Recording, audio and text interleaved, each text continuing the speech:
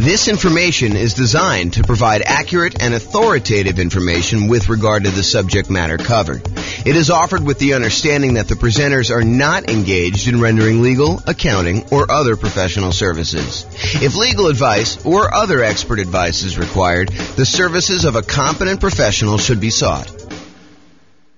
Welcome to the Vancouver Real Estate Investing and Real Estate Financial Planning Podcast.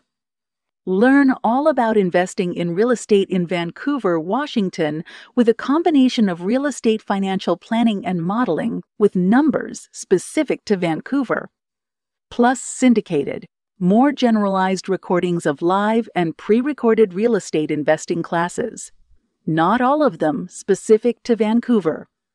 Be sure to stay tuned after the podcast for a message from our sponsors. All right, let's get started. So buy and hold real estate investing. I am James Orr. So I did put a new slide here. A long time ago, we used to actually have a slide that I showed like the next 4 or 5 classes. But I sort of have a backlog because I haven't done classes live in a while, and there's been a list of things, and I just kind of keep adding to the end. So this is the tentative list of upcoming classes. So tonight we're primarily going to go through buy and hold. How many people were here for the real estate investing strategies class where we talked about all the different strategies in one class? No one else was here? I think you were. Yeah, so we only had one person here for that. So in that class, I gave you an overview of all the different strategies. And one of your handouts that you have, this one right here. Oh, this one actually. This one right here shows the list of all the different strategies that there are. And then we primarily, in the classes I teach, we primarily focus on buy and hold, nomad, and house hacking. Those are the 3 strategies we primarily cover. Then there's a list of additional ones that I'm going to teach classes on, but that's not the primary focus of the classes I typically teach. It's more to just be comprehensive so that people have an understanding of why we're focusing on the 3 and not this whole other list. And then there's a couple that I'm not going to cover at all. So tonight we're going to go and do a deep dive into the buy and hold strategy, but you'll notice there's a whole bunch of classes on a bunch of the other strategies listed on here.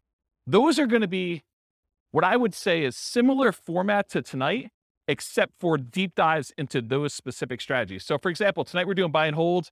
Next week, we're doing the nomad strategy, which if you guys have never heard of the nomad strategy, because I know we have a couple of new people, the nomad strategy is to buy a house as an owner occupant. You move into the property. It's a requirement of the lender. And one of the reasons why you do that is it's a lower down payment and the interest rates are better. So you move into the house, you are required to live there for a year. During that year, you can just live there by yourself, or if you choose to, you can add on house hacking and have tenants living there with you or rent out a room or whatever you want to do. And then after a year, when your obligation to the lender is up, you can then convert that to a rental and you can acquire properties every year doing that. But you only had to put 5% down instead of putting 20 or 25% down. So you can acquire properties with one chunk of down payment, and since the loans are actually better for owner occupant, it's less bad than you would think to go ahead and put 5% down instead of 20% or 25% down. So the nomad strategy, we're going to cover that and all the different variations. I listed some variations on your investing strategies list there. Then on June 1st, we're going to do house hacking. And then after that, June 8th, we're going to do the BRRRR strategy, which is buy, rehab, rent, refinance. And there's an optional 4th R, which is to repeat the process. So you can use this to kind of continue to acquire properties. So we'll talk about the BRRRR strategy. Then we'll talk about quick turn and flipping properties if you're interested in doing that as a business model. Then we'll talk about wholesaling real estate on June 22nd. And then on June 29th, we'll talk about real estate options. You guys may have heard of real estate lease options, where you lease a property and you have an option to buy. This is the strategy where you just have the option. You do not have a lease on the property at all. You're getting the rights, but not the obligation to buy a property for a fixed price. And you're basically holding on to that option. And then there's a very active option auction strategy where you get an option on a property and then you immediately market that property in order to sell it to somebody. And it's usually done through some type of bid sale or auction process on like one evening, like a Sunday evening, in order to get the highest bidder and have the property sold that way. This is really like a variation, if you want to think of it this way. It's like a variation on real estate brokerage in some ways, because in real estate brokerage, a listing contract, if you squint really hard and step very far back, a real estate contract is sort of like an option agreement in some ways, right? You have the right to then market the property and get paid a fee in order to sell it. Well, this is sort of like option auction strategy is a way to do it as a principal. So it's a variation on that theme. So that's going to be on June 29th. July 6th, tax liens and tax deed sales. That's when you buy people's tax liens or tax deeds. Like, for example, if someone doesn't pay their property taxes, you can come in and pay their property taxes, and you usually get a return on the money that you put up. And then there's a really, really small chance that if they don't do it and you wait a long enough period of time, you can actually foreclose on the property for them not having paid their back taxes. We'll talk a little bit about this tonight. We talk about stability in real estate. It's one of the kind of options on there. So that's what we've got there. So tax deed real estate is going to be on July 6th. July 13th, I guess it's July 6th. July 13th, creative financing, real estate entrepreneurship. That's all the creative stuff. Subject to lease option, lease purchase, wrap financing, agreement for deed, contract for deed. That whole list on there is like that big graphic in the middle. That's that whole thing. July 13th, we're going to cover all those in one night. A lot of them are really similar in the mechanics. There's a little bit of difference, but they're very, very similar in how they're structured. So we'll cover all those that night. Then July 20th, I'll try to do real estate partnerships using this format. It'll be very different than the format we usually teach partnerships, but you'll like this new one. And then the next class after that, July 27th. Oh, this is sort of like the dividing line when I'm done teaching strategy classes. So this is sort of just getting through all the strategies on that list. And it's going to be very similar to the format tonight for those. And then next one is marketing to find off-market deals. This sort of supplements all these other strategies. If you're planning on doing deals where you're not going to buy them in the MLS, certain strategies are found in the MLS. Certain strategies are found usually through for sale by owners, and you have to market in order to find those. So we'll cover a lot of marketing to find off-market deals. I'll do a 2-hour class on that. And then this is a new class I've never taught before on August 3rd. So I've got a client right now who went under contract on a new construction property back when interest rates were really, really reasonable. Interest rates are no longer as low as they were. And so they've kind of risen quite a bit. And so he's shocked by how much the monthly payment went up because he was counting on a certain number. And now that the interest rates have almost doubled, it's a much, much higher number. And so it made me think of, this is not the only case where we can have shocks when we're a real estate investor and we're considering buying properties. So I've got a list working through that is like all the different shocks you can experience when you're buying rental properties and then what to do about them. So number one is just being aware in advance that this could happen and what you can do to prevent them up front. But then there's some other things you may be able to do while the shock is happening. So that class is all about real estate investing shocks, things that can come up while you're acquiring properties that you may not have thought of.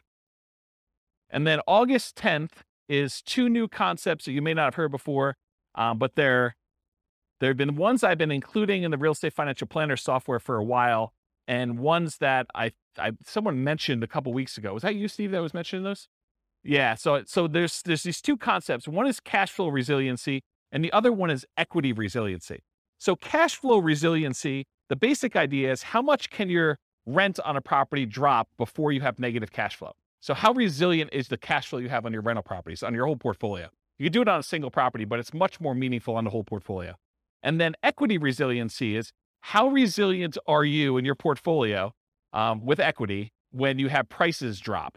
And so there's different ways you can kind of like finance your portfolio or structure your portfolio where your whole portfolio is more resilient, and there's ways you can structure it where it's less resilient. So we'll go over a lot of different examples and talk about that on August 10th. And then on August 17th, overcoming hurdles for real estate investors.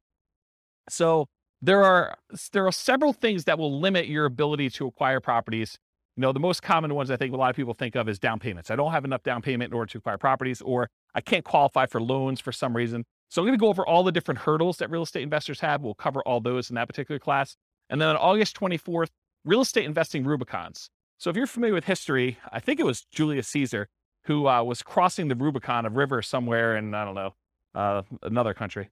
And so the idea, though, is it's sort of like a marker where you've made progress and you, in theory at least, don't ever go back on that. And so there are a couple different things when you think about real estate investing that you need to get to a point where you've grown to a certain situation. So I've called them sort of like Rubicons, where you've gotten to the point where you now have good enough credit so you can qualify for loans. You've gotten to the point where you have enough down payments, or you've gotten to the point where you're good at property management. So I'm going to give you a list of the different Rubicons that there are.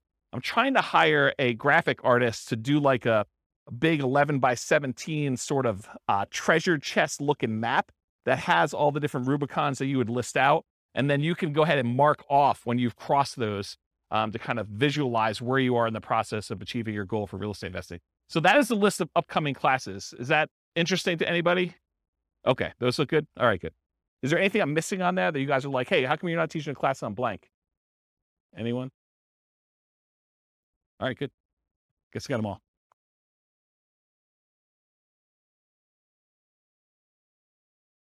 Oh yeah, I've been teaching classes for like 18, 19 years. So yeah. You missed some classes. We did a market stats class last week. So you missed the whole class on market stats. I didn't record it. You missed a class on all the different real estate investing strategies. It was like a big overview class. Then before that, I did a class on, I think I did the deal analysis spreadsheet class where I walked you through what all the fields were and how those fields worked out. Did I do any other live ones? That was it, right? I think those are the live ones that I've done since I came back. And then I think earlier this year, I did one on real estate, financial independence, retire early budget spreadsheet, where you can actually calculate out your minimum target monthly income for retirement and your ideal target monthly income for retirement. So I have classes on that. And then I released a brand new spreadsheet for deal analysis, which you'll see part of it on there too. So, but yeah, there's a whole bunch of classes. I think we have close to 200 class recordings posted on the website. So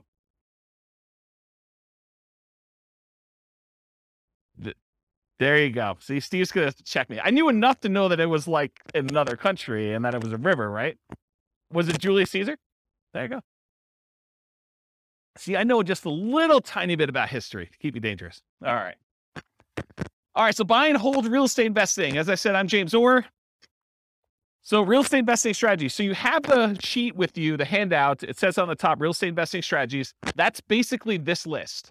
So the primary strategies that we kind of focus on are buy and hold, including short-term rentals, vacation rentals, the nomad strategy with all the different variations, nomad by proxy, nomad with house hacking, nomad to short-term rental, vacation rental, lease option nomad, and then the ultimate real estate agent retirement plan, which is, it's supposed to say agent in there. I need to update that slide. And then house hacking. So these are the ones we primarily teach classes on. This is where the overwhelming majority of the classes will ultimately be. There's going to be some kind of like one-offs, but that's where we are. Then there's a whole set of special section here, the secondary strategies, all the creative financing stuff, quick turning and flipping properties, BRRRR and BRRRR, wholesaling, options and auction strategy, tax liens, tax deeds, partnerships and syndications, and then we'll cover deal maker, syndicator, money partner, and loan partner. When I did the other class list, did I have wholesaling on there? I did, right? Okay, awesome. I just must have skipped it or something. But yeah, we're covering that. And then the strategies I'm not really going to talk about are real estate investment trusts, because you basically buy those as like through a real estate broker, not a real estate broker, a stockbroker. And it's more of a security than it is really a real estate investing strategy. I sort of put it on there to be a completionist and kind of be all inclusive, but really, that's not something I'm going to cover. And then I'm not going to go into separate detail about probate, short sales, foreclosures, and pre-foreclosures, because you'll get those when we cover the other strategies, and they're not really their own strategy per se. So we'll cover those, but we're not going to have separate classes on them. Any questions on this? Is it hot in here already? It is? Let's open the door if you don't mind. Just grab it and do the thing, the foot thing, please. Thank you. All right, cool. So exceptions. So one of the things I'm going to go over tonight is this worksheet right here. And this worksheet is what I call the real estate investing strategy profile. If you think about it, when you're kind of determining, hey, I want to do this particular strategy or this particular strategy, we want to think about all the different characteristics of that particular strategy. And so what I tried to do is I thought about all the different dimensions you could measure or think about or consider a different strategy with. And I listed them all out with the most common kind of characteristics that you can have. And so you're going to go through this tonight with your pen, and we're going to do this for the buy and hold real estate investing. And then you're going to be able to do that. Now, when we go through this, I'm going to tell you how I think about buy and hold real estate investing, but you're going to say to me, James, what about this? What about when you do buy and hold, but you do it this way? Yes, there are probably more obscure examples where you can kind of structure these, and there's kind of like slight different variations and stuff like that. But I'm trying to focus in on the majority of the use cases. And you could have exceptions to this thing. You could come up to me later and say, James, what about if you do it this way? Yeah, you could definitely put it on there.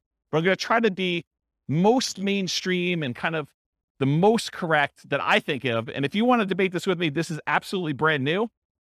I'm creating a database of all the different strategies with all these different characteristics, so that if you want to go search for, show me the ones you can do with no down payment, or show me the ones you can do with no money, or show me the ones you could do that have the lowest risk or the lowest activity, they're the most passive or they're the most scalable.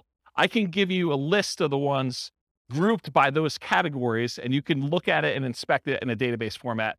So that's 95% built, and it's what I use to make this thing, the profile for you.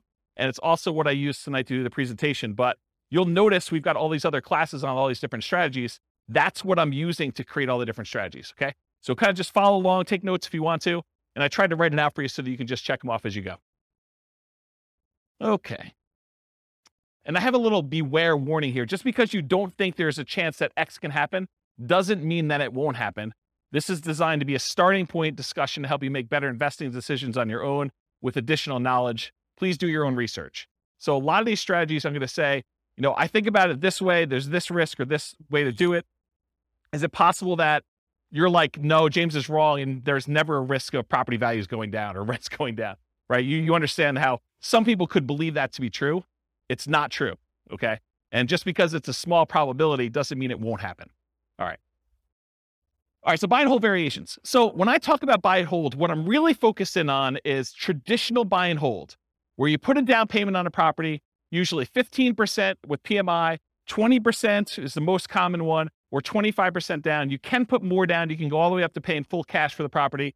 I'm usually focusing on single family homes, duplexes, triplexes, fourplexes, and then it also includes all the apartment stuff, all the commercial buildings, 5 units and up. So that's all just traditional buy and hold in my mind. In addition to that, I group in short-term rentals, vacation rentals, because you're buying the property and you're holding it. It's just you happen to be, instead of renting it to a long-term tenant, you happen to be renting it by the night or by the week or by the weekend. And so I include that as a short-term rental or vacation rental in this model. Now, is it a stretch to think about buy and hold as, I'm going to buy a building and I'm going to do assisted living, or I'm going to buy a building and I'm going to offer a specific service? It sort of gets on the edge of, okay, you're doing a business, you're doing an assisted living business, but you also just happen to be buying real estate. So you could say, okay, I'm doing, storage units. Storage units, I guess, is buy and hold, but it's not really what I traditionally think of. So could you kind of classify it as buy and hold? Yes.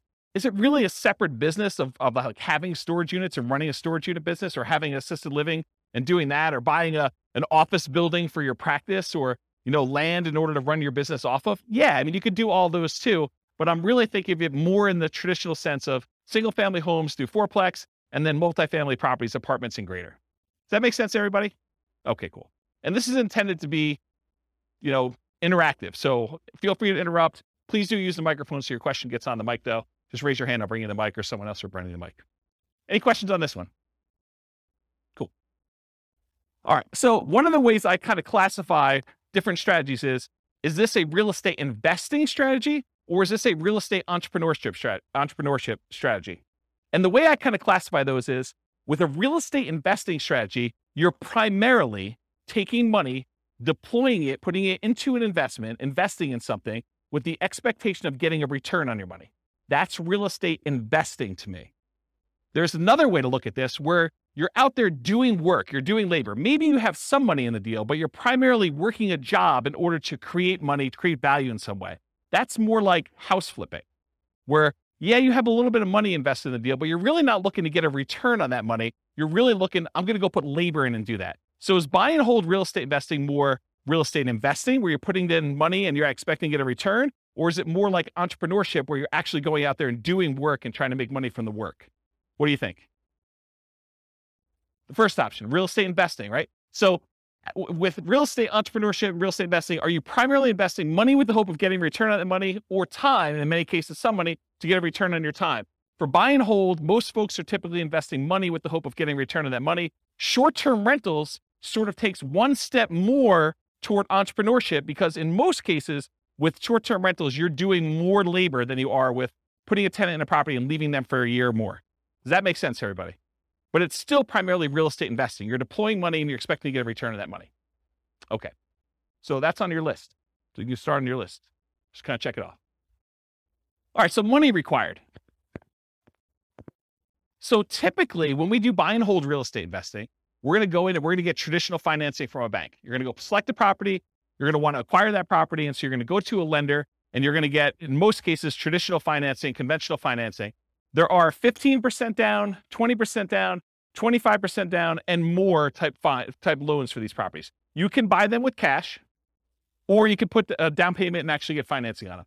So on this other sheet here, where we do loan type mortgage insurance comparisons, there's a whole bunch of different loans. And I tried to highlight the ones we were primarily talking about today, where the interest rates are. So you can see a little grayed out area on there.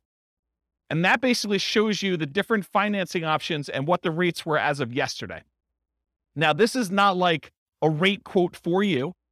So please don't tell me you're going to go to your lender and say, James told me I could get 6.5% on this loan, so I want 6.5%. It is not a guaranteed rate. I'm not offering you financing. This is sort of like a snapshot in time. I called up the lender that I like to personally use, and I asked him what the rates were yesterday, and we walked through this worksheet.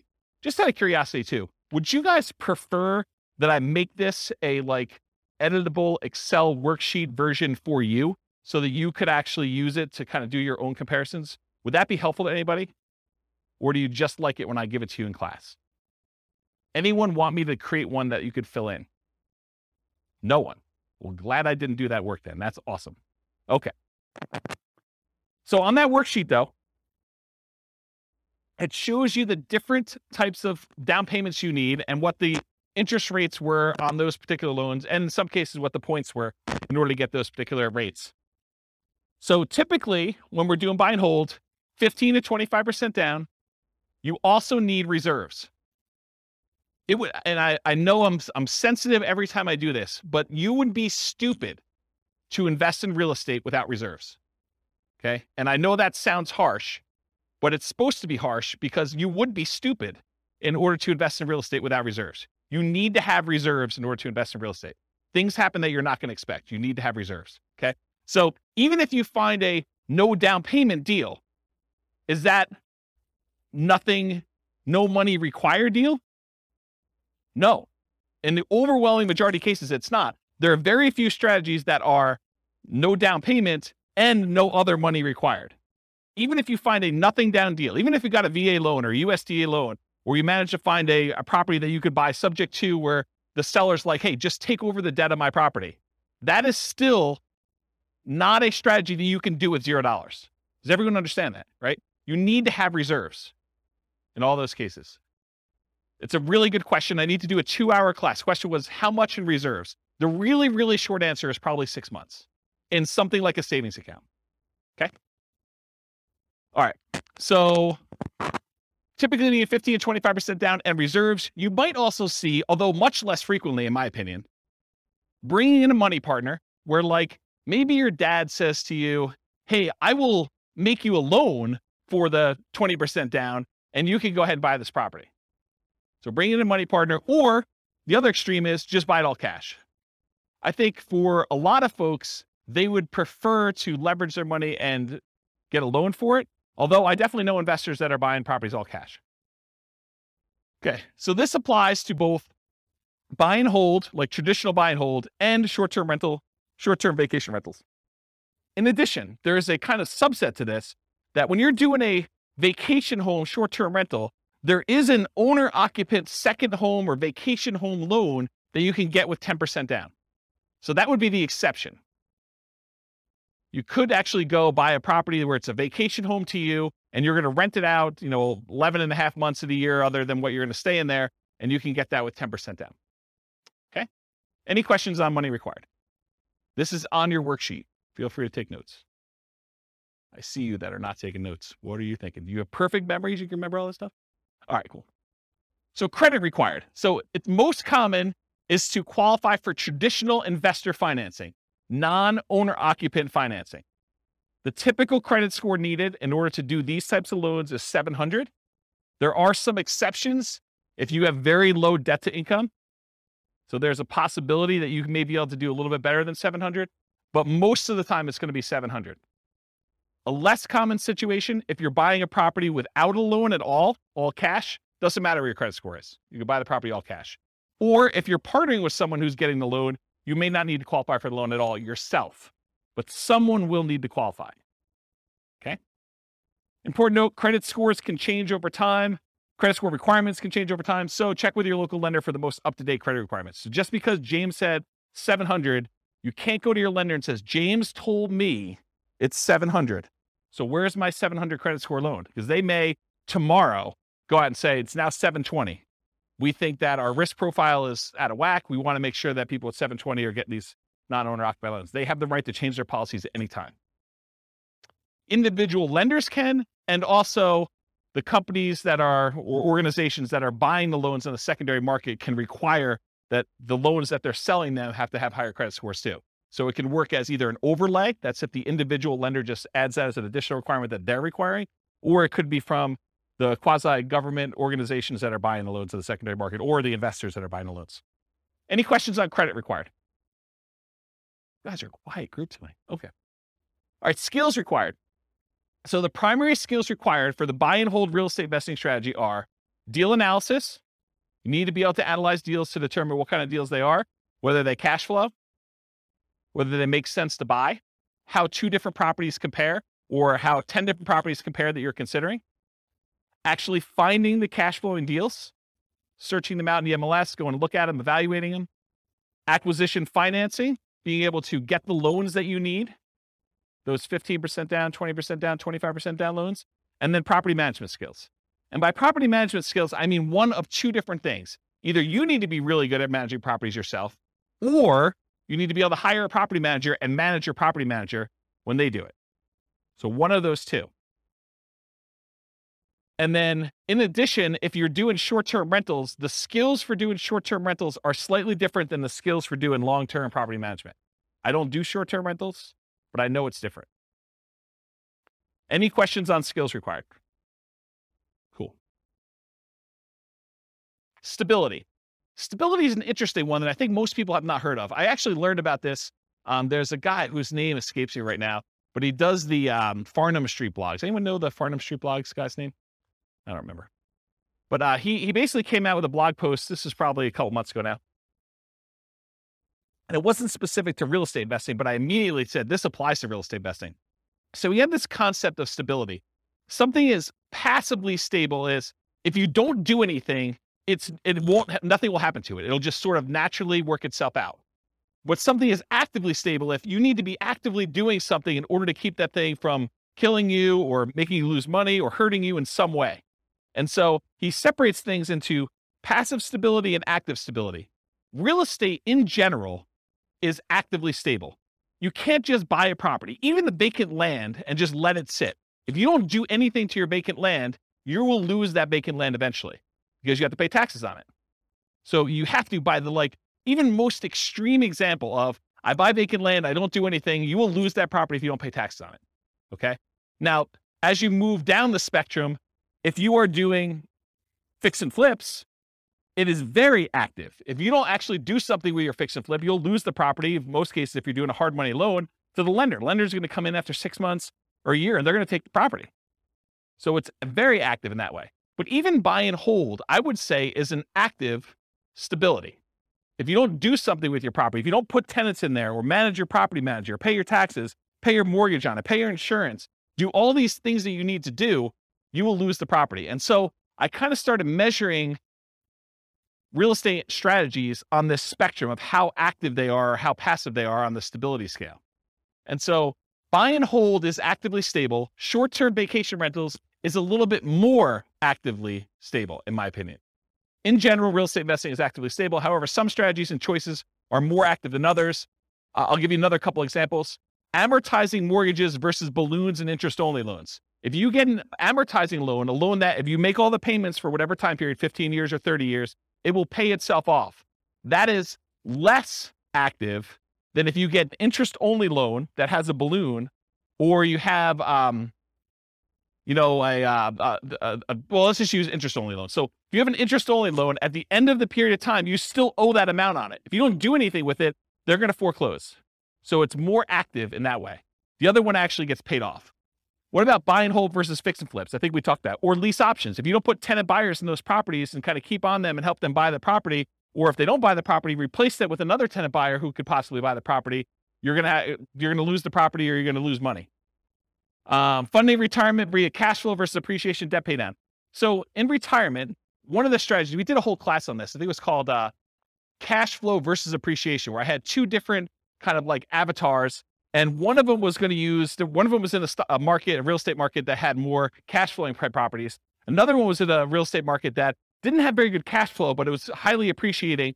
And so they were going to, kind of see if they could fund retirement by through the cash flow on the properties or fund retirement by using the equity they had in their property from appreciation. Well, funding your retirement via cash flow is more passive, still actively passive, but it's more passive than it is actually trying to do this with appreciation and debt pay down. Because with the appreciation debt pay down, you have to do stuff. You have to either sell properties, we have to do cash out refinances, we have to do stuff in order to get at the money in the property. It's hard to access that. Okay, those are examples. Any questions on this concept? Does that make sense? All right, cool. Scalability. So, did anyone listen to the class I did on Real Estate Investor Fire, where I had this slide? But it was a different version of that. It wasn't the class where you guys yelled fire at me. It was the one I did on a webinar. And I talked about all the different stages of fire and the phases of fire. And I broke that out. So this is a slide from that whole class. I'll try to cover it very quickly.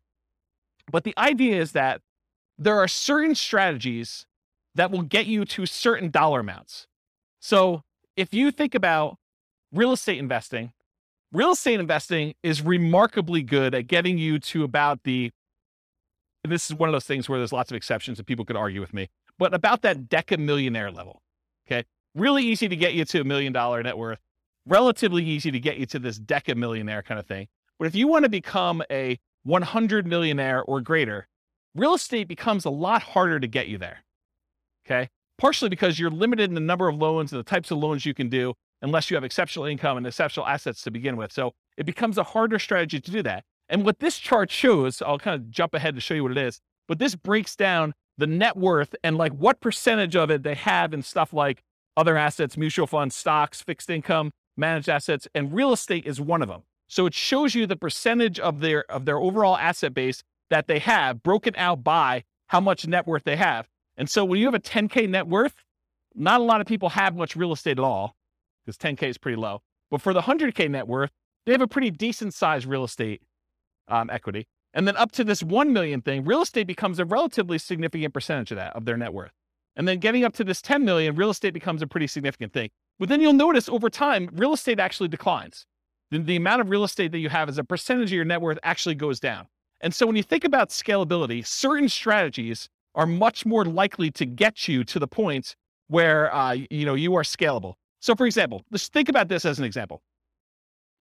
Is it easier to get to a $1 billion net worth running a flipping business where you're trying to buy properties, flip them, and make money? Are you going to become a billionaire doing that? What do you think? Probably not. Do you think let's even use 10 million. Are you going to get to a $10 million net worth flipping properties and making $25,000, $30,000 a flip? It's going to be hard to get there.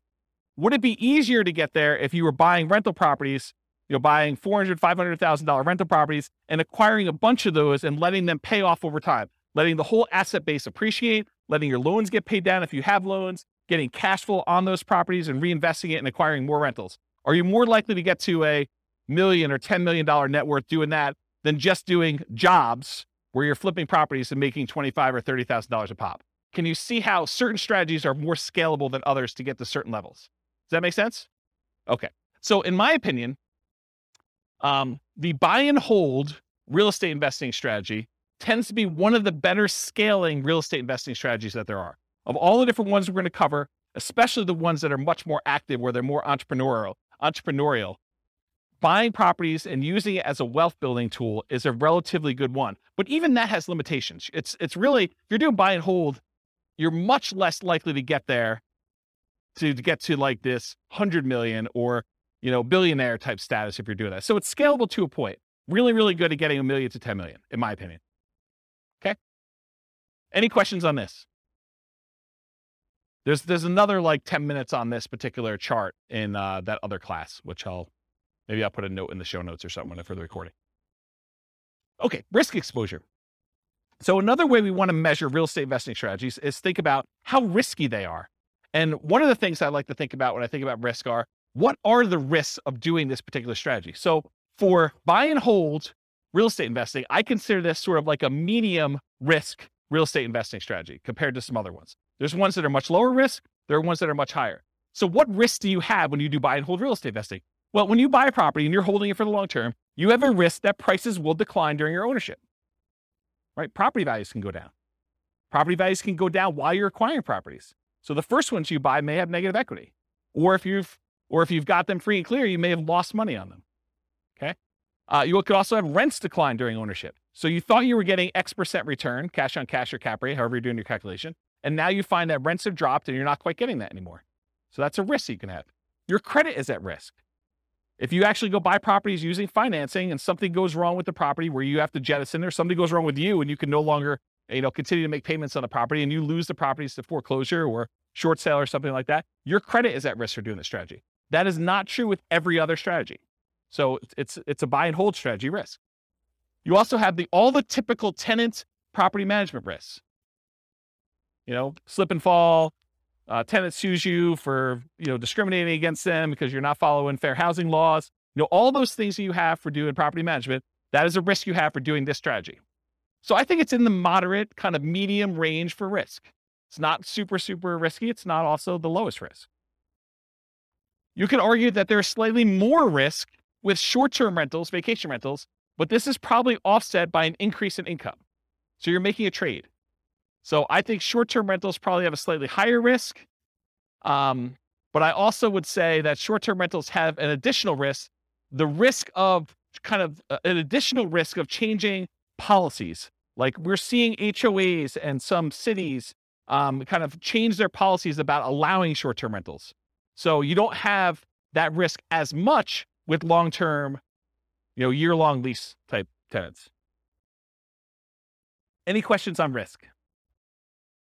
Are you seeing the format we're using for these other ones and how this will be helpful to understand if you're considering other strategies, how they all measure up? You seeing that? Is that gonna be helpful? Okay, profit speed. So how quickly do you make money and what size of money do you make at what interval? So you can make $1, but is that like a decent amount chunk? So we want to think about also how quickly it happens and then the magnitude or the size of your profit. So I'm calling this profit speed. And if you've seen this before, this is my return quadrants. This talks about the 4 different areas you see that you get returns on by owning rental property. And then I also have reserves in there because you tend to own a small return on the reserves you keep. Whether you keep them in a savings account, you're getting 1% a year. You keep them in the stock market, you're earning 8% per year. So you do get a return on the reserves you have, but it also drags down the overall return on investment when you kind of like say, I have to have 6 months or 12 months of reserves for my property. You realize that, well, my appreciation needs to take into account the amount I set aside in reserves. I can't not do that calculation, in my opinion, correctly, unless you take into account reserves. So we're thinking about just the return you're getting. There's a return from appreciation, the property value tending to go up over a long period of time. There's a return from debt pay down, the amount you pay down on the loan. If you don't have a loan on it, you don't get this return. If you're paying cash for property, this is 0. So you get these 2 returns. These 2 returns are what I call cash later returns. So all the stuff on the left is the stuff that you get later, because you can't usually access appreciation or debt pay down until you either sell the property or you do a cash out refinance. So these ones on the left-hand side are the returns you get later, cash later. The ones on the right are cash now returns. So cash flow, the difference between the rent you're collecting on the property or other income you're collecting on the property minus all of your expenses, including vacancy, taxes, insurance, maintenance, your mortgage payments. Did I forget any? Basically, it's all those, okay? So cash flow is the net difference between what you're bringing in and all of the expenses you have in your property. That's cash flow. And then by owning a rental property, you also get tax benefits, which it's depreciation. I call it cash flow from depreciation, though, when we take the gross amount of depreciation you have and you multiply it by your effective tax rate to give you an estimate of how much actual cash you will receive back on your taxes, either in your monthly paycheck or your weekly paycheck from your job, if you decide to change your exemptions, or at the end of the year when you file your taxes where you get a big lump sum, you'll get some money back. I call that cash flow from depreciation. The ones on the right are cash now. You get the cash flow at whatever interval you're collecting rents minus your expenses. So usually monthly, unless you're doing some type of short-term rental, then it's weekly, wherever they do the payouts for your kind of platform that you're using for that. And then the tax benefits, you can collect those with your paychecks every week, every 2 weeks, every month, or at the end of the year when you do your tax return. But it's not like you have to wait a long time like appreciation debt pay down. So these are more cash now. These are cash later. When you have regular buy and hold rental properties, you tend not to get these short-term, but these tend to be the bigger numbers.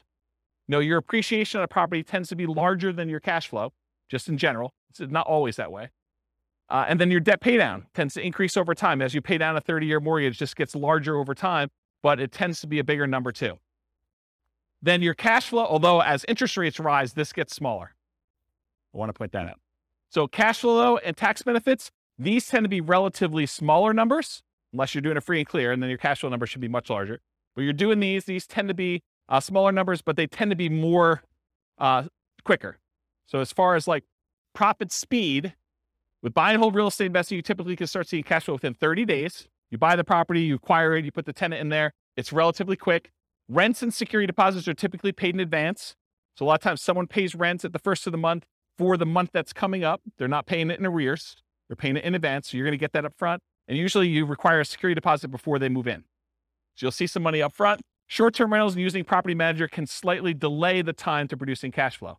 If you've got a property manager in there, it takes them a while for them to receive the money, do all the accounting, and then pay you out on the 15th or the 30th or whenever they decide to pay you out. So there's an additional delay when you do that. Then whatever platform you use for your short-term rental, I'm sure there's some type of delay in there too. It's not like they're doing the deposit and giving you the money same day. Okay. I don't do short-term rentals, but that's my understanding. Anyone do short-term rentals here? Okay. Usually a percentage return of amount invested, cash on cash, return on investment, or cap rate. So when you're thinking about like the order of magnitude, a lot of people throw around numbers like, I'm getting a 5% cash on cash or 10% cash on cash, or in some extreme cases, maybe they're doing a 100% cash on cash return on investment. That's the number that you are getting on the investment size, the amount of cash you put in the deal. Or cap rate is the return you're getting if you did not have a mortgage on the property, but after all of your other expenses. That's what cap rate is. Okay. I talked about cash flow from depreciation. You also typically see the wealth building through the stuff on the left. The appreciation and debt pay down portions tend to be your kind of wealth building part of the profit speed for buy and hold. Any questions on this one? Awesome. Finding deals. So how do you find buy and hold deals? I kind of break it up into two categories. One of the most common, most likely ways you're going to find deals, and then the kind of like more unusual, but still common enough that I think I should mention them sort of things. And that's these. How do you find deals? I used an example when I taught the real estate investing strategies class where I talked about all the strategies, this idea of looking for an alligator. It is possible for you to find an alligator if someone recently flushed one down the toilet and you happen to be in the sewer in New York City. You could possibly catch an alligator down there, right? You could find one. This is like the unusual, exceptional case. But if you're looking for an alligator, and the alligator is representative of the type of deal you're looking for, if you really want to find an alligator, you're probably more likely to find one if you go to Florida. And probably more specifically, if you're looking for alligators, you might want to look in the Everglades. Okay, so if you think about deals and where you're going to find them, think about this alligator story. So where are you most likely? What's the Everglades version of buy and hold? Multiple listing service.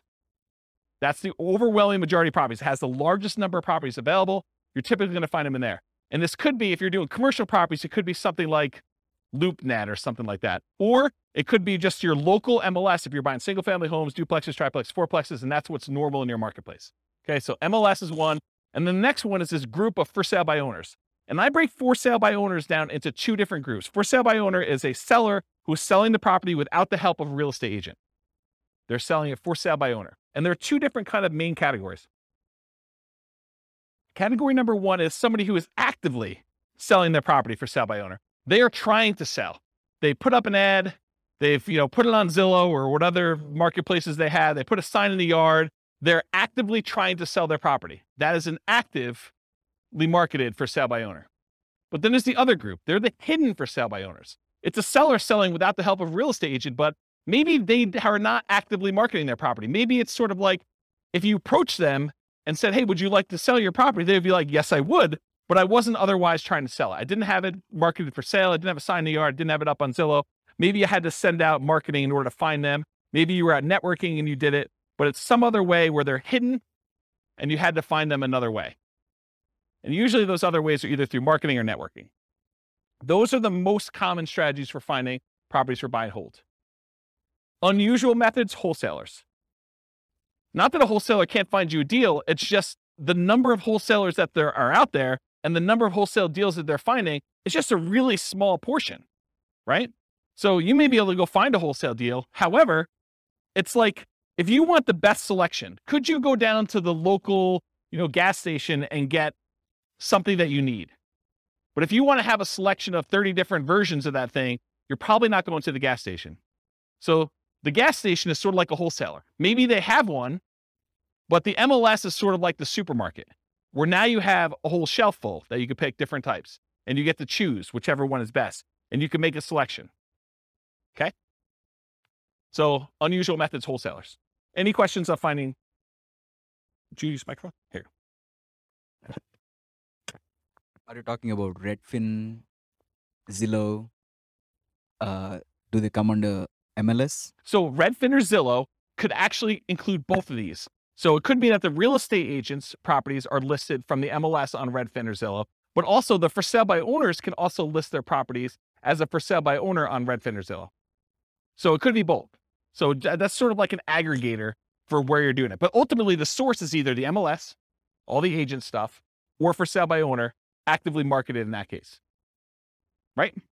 Okay, cool. Any other questions? Yeah, hey, John. I've got a two-part question. On the for sale by owner, Yep. is that typically, do they want more money or less money than if they were going through a realtor? And also, the second part of my question would be risk. Yep. If I use a realtor, you guys cover all the hidden stuff. If I'm dealing directly with a homeowner, seems a little more risky. Yeah. So really, really good questions. Just put it down for a second. So awesome questions. So the first thing about price, it's all over the place. I would say that the for sale by owners I've seen, some of them are priced high because they want to get all the money, right? They're going to price it with whatever a realtor would have gotten, maybe even a little bit more, because they think that their property is better than all the other ones that sold. And they haven't had a real estate agent tell them, hey, it's not reality to get, $600,000 for this $500,000 property. You're like, well, I think I can get 600, so I'm going to list it for 600. So you could get some of that. Or you could get them not knowing the value. A lot of times we see that with an out of the area owner who knows that their parents bought the property for $250,000 and they can't imagine in their mind that it's worth $500,000 now. And they live in another state and they're just like, if we can get 300, that's awesome. And it needs a lot of work. And so it goes both ways. And the real estate agent ones, there are real estate agents that help sellers who are otherwise motivated. They want a quick sale and they realize it needs a lot of work and they're not trying to be super aggressive about getting every last penny out of the deal. So you could find those. But I think the overwhelming majority of the deals listed in the MLS are retail deals. I mean, they're priced for retail sale. The real estate agent is representing the seller and they're trying to help them as a fiduciary, get the best offer for them, which in many cases is the highest priced offer that will net them the most. And so I think that is true. But there's that 5%, 10% of those that are also good values. And sometimes a full price deal, especially for buy and hold, is still a great deal. Like you can go buy a property, pay full retail price for it, and it gets you the cash flow economics, the cash flow returns that you want on it, because they're thinking price and you're thinking income, right? And not every property is considered that way. And you're right, I think about the risk too. I think real estate agent can mitigate your risk in a couple ways. Number one, through knowledge about like how to do stuff correctly and all that other stuff. But then there's also an additional insurance layer in there too, because most real estate agents in most states that I'm aware of, at least in Colorado, I know this is true, they're required to have errors and omissions insurance to kind of protect you in case they do something stupid and screw up, right? So I think that there's an additional layer in there. Does that mean that you shouldn't do a for sale by owner deal? No, I think that there's a reasonable amount of risk that you think. There's nothing without risk, right? Like we go out, we drive through town. I mean, you could be doing everything you're supposed to do. You're completely sober. You're driving on the right side of the road. You're doing the speed limit, and person next to you is snorting a line of cocaine, and they just had a 6-pack, and they're driving all over the line. They're spanking the kids and having a cheeseburger all at the same time. You did everything right, but it's still risky for you, right? There's nothing that's without risk. Is that a reasonable risk? I mean, the chance of it happening to you is really low, but there's risk in everything, including buying for sale by owner, including buying some from the MLS. I think there's a small amount of risk in there, especially in markets where, we're coming off like a year of what I would consider to be extreme seller market, where the sellers are in the driving seat. They're setting, these demands where you've got 20 offers coming in and people are waiving inspection, they're waiving appraisal. I mean, you're voluntarily taking on additional risk just buying in that particular type of market. So I don't know. I don't think it's universally that if I had to like handicap it, I would say there's probably a little bit more risk with for sale by owner, but it's not like a ridiculously large amount, in my opinion. And as far as finding deals, I think you can find them in both spots. And I think you can find overpriced properties in both spots. I think you have sellers who are, they're in the driver's seat and they're demanding that their real estate agent list it for way above what it's even worth and what the real estate agent is recommending. You see that on inside the MLS with properties that are just languishing and sitting there, right? And then you also see stuff in the for sale by owner market where people are really, really high or really, really low. There's jokes when I teach like the off-market deal finding class where sellers are saying, my property is worth $50,000 or $100,000 more than it's really worth because that's their dream price, and they're not basing it on reality. So I hope I answered your question, but yeah. I'm wondering if the one that I emailed you about the for sale by owner, Yeah. I think it's priced too high based on comps in the area. And I'm wondering if it's because they know that houses are going for more than asking price. Yeah. But if they had someone listing it for them, because agents don't generally increase it that much because they know they're going to get the higher price, right? Is there something to that? There's one strategy as a real estate agent when you're listing a property for sale. One of the ways to do this, and there's lots of different opinions on this, but one of the strategies a lot of real estate agents would recommend is, hey, listen, let's not list it for this much higher price. Let's list it based on what we think it would actually appraise for. Because if you go ahead and list it for $20,000 or $50,000 or whatever it is above what it would appraise for, and then they go and they try to buy it and they still have their appraisal contingency in there and it doesn't appraise, it's a renegotiation. So a lot of the buyers then are come back and say, look, you had it listed for $600, only appraised for $580. I think we need to negotiate this.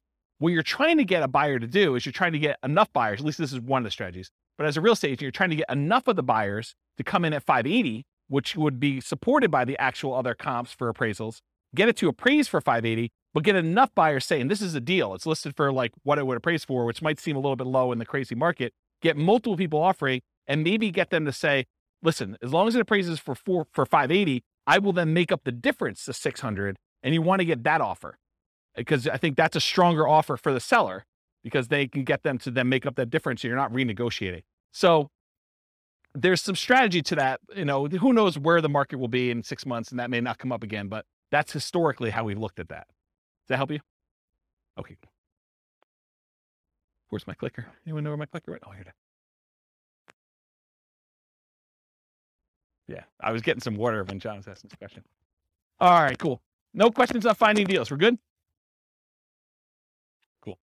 So how do you analyze a buy and hold deal? Well, it's this spreadsheet, the world's greatest real estate deal analysis spreadsheet. That is my modestly named spreadsheet that I made. But basically you enter in all the details about the deal, your ARV, your purchase price, seller concessions, down payment percentage, closing costs, rent ready costs, interest rate, loan term, if you have PMI, all the stuff about that, monthly rent and other income, vacancy rate, property taxes, property insurance, HOA dues, utilities, other expenses, maintenance, all the stuff that you normally do. And then it actually calculates all the stuff you need to know about this. And you can override any of the numbers as well. And it will tell you you're primarily looking for most buy and hold investors. You're primarily looking at your cash on cash return on investment if you're getting a loan or your cap rate if you're not getting a loan. Okay. So you can go download a copy of that spreadsheet. I'll put the link in the show notes for those who listen to the recording, and it's on the screen for you guys here in the room. Any questions? Everyone have the spreadsheet? Anyone not have the spreadsheet yet? Okay, you guys should have it. Okay, good. All right, market conditions. I assume there's no questions on this, right? There's going to be whole classes on analyzing deals, which I've already done out through August or whatever it is, but I probably need to add those. Anyone want a deal analysis class, like actually walking through examples? Okay, at least one person. Oh, two. All right, cool. So no questions on that before we move on? Cool. So market conditions. So if you're doing buy and hold, and it seems obvious, it'll seem a little less obvious, I think, with some other strategies. But what are the market conditions you typically want to see if you're buying properties and holding on to them forever? Well, ideally markets with good cash flow. There are some markets where it's really, really, really hard to get them to have positive cash flow. I mean, they're like $1 million properties that might be renting for $2,000 a month. It's really hard to make the economics work on this. Okay. So you want a market ideally that has good economics with cash flow, and markets where you have strong appreciation and strong rent appreciation, where the property values are going up and rents are going up. You don't want to be buying in a market where there's a mass exodus and it's causing a glut of houses on the market and people are chasing the price to the bottom just to get theirs sold before all the other ones get sold. And so the prices are dropping. And maybe there's so many houses for rent that the rent prices are doing the similar thing where they're trying to get lower and lower rent just to get them occupied, because better to get $600 a month than zero. Okay. So ideally you want a market that has a lot of demand, where prices are going up and rents are going up, because that's really where you get your long-term wealth building from with buy and hold. Then you also want cash flow. Market challenges, markets with significant negative cash flow with reasonable down payments. In most cases, I can make almost any property cash flow if you buy it cash, right? If you don't have any financing on it, all you got to do is overcome taxes and insurance and maintenance on the property. And so that's a pretty low bar for most properties. However, then you start saying, okay, yeah, I could buy anything with cash, but really what I want to do is I want to look at the top 5% or 10% of the market, and I want to select quality where I get a good return on my money. And so then you start selecting based on the best cash flow you can get, not just will it cash flow. And that's one of the problems. We'll probably talk about it when we do, some of these other like creative financing or times when you buy from a wholesaler. The problem with buying from wholesalers and for buying creatively where you're doing marketing and you're getting sellers to contact you is selection. It may not be a property that you would otherwise want to select. Where if you go into the MLS, you get your choice of everything. You may decide, hey, everything is not what I want, and I want to hold off and wait till something else better comes along. But at least you get a wide range of things to analyze and select and decide if that's something I'm going to buy or not. There's a lot of times with like putting out marketing and getting sellers calling you or deals coming into you, it's like you don't control which sellers call you. You can control it by selecting where you advertise to a certain degree, but you may still get a property that you don't want. And so you still have to say no and select the ones that you do want. Okay. And then lastly, markets with no or negative appreciation. There are markets where, you'll go see a post on a very popular real estate investing forum or something. And you'll be like, hey, look, this deal is, this, you go look at a post from 10 years ago and they're talking about, $100,000 property in a certain city. And then you fast forward, you find another post from, 10 years later, and it's like the same $100,000 properties are selling in that same city. So you've had essentially zero appreciation over that decade. So you got to watch out for that. You want to be investing in markets that have appreciation for long-term wealth building.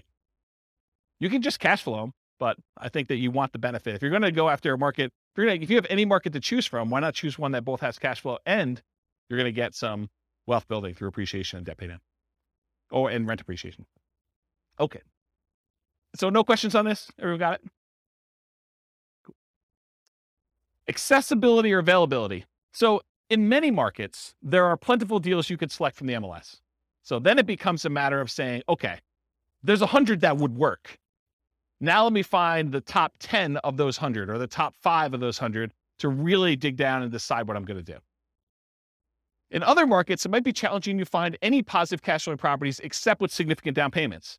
I think we've been seeing, in our local market here, we've been seeing a move toward this. There was a time in our marketplace where you could find a good quality product, good quality property that with 20% down would have positive cash flow.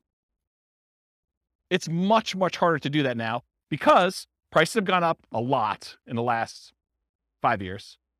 Interest rates in the last 6 months have gone crazy, like doubled, 3% to 6%. Rents have gone up, but not quite as much as property prices and interest rates. So it's getting harder and harder to find a property that would positive cash flow with just 20% down in our marketplace. Okay. And I think you'll find that in other markets too, especially with the same characteristics. I mean, we see massive price appreciation, not just in Northern Colorado, but overall in the nation. And interest rates are up all over the place. Yeah, Dwayne. How far behind do taxes usually follow that when they do assessments? Is Yeah. that something that That's a great question because you're right. I mean, if property values have gone up and they're doing the reassessment every 2 years, which I think is very, very common, at least around here, that's the norm, right? Every 2 years, we see a reassessment.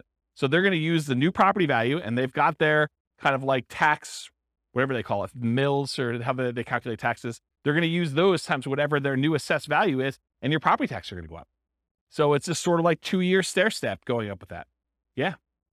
Yeah. So it's definitely going to impact that, which is another reason why you probably shouldn't use just the last year's property taxes as your estimate, unless you're prepared for that shock. That's a shock for that class, right?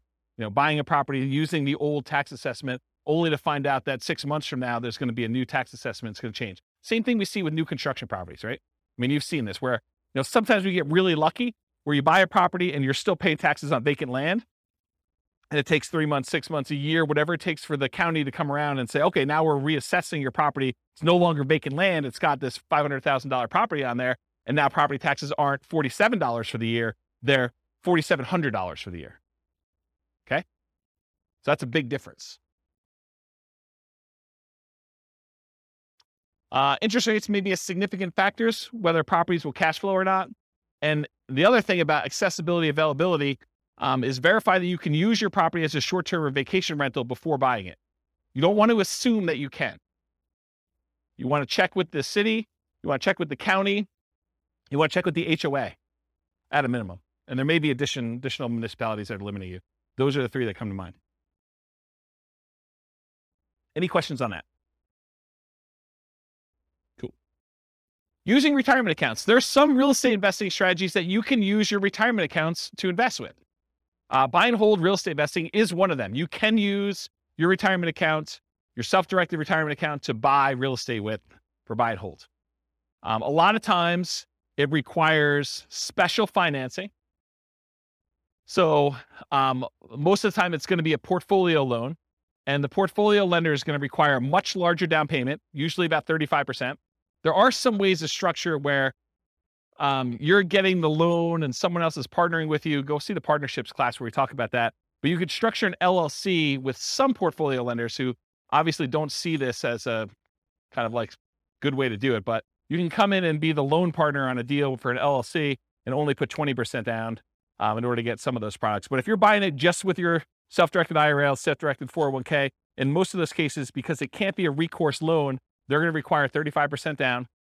The interest rate is going to be a little bit higher. And they're usually ARMs. Sometimes they'll do a 15-year fixed rate mortgage, but that's also going to hurt your cash flow because it's the 15-year amortization schedule makes your cash flow, it makes your monthly payment higher, which means your cash flow is going to be worse. So just realize that might not be ideal. And then the other thing to think about too is if you're trying to do financial independence, retire early, below when you can technically start taking money out of your retirement accounts, realize that if you're doing investing inside these accounts, it's not like you can access that money. You can't like collect the cash flow from the property that you have owned by your self-directed IRA or self-directed 401k. You have to leave that money in there until you can legally withdraw it, unless you want to pay the taxes and the penalties to get it out. Okay.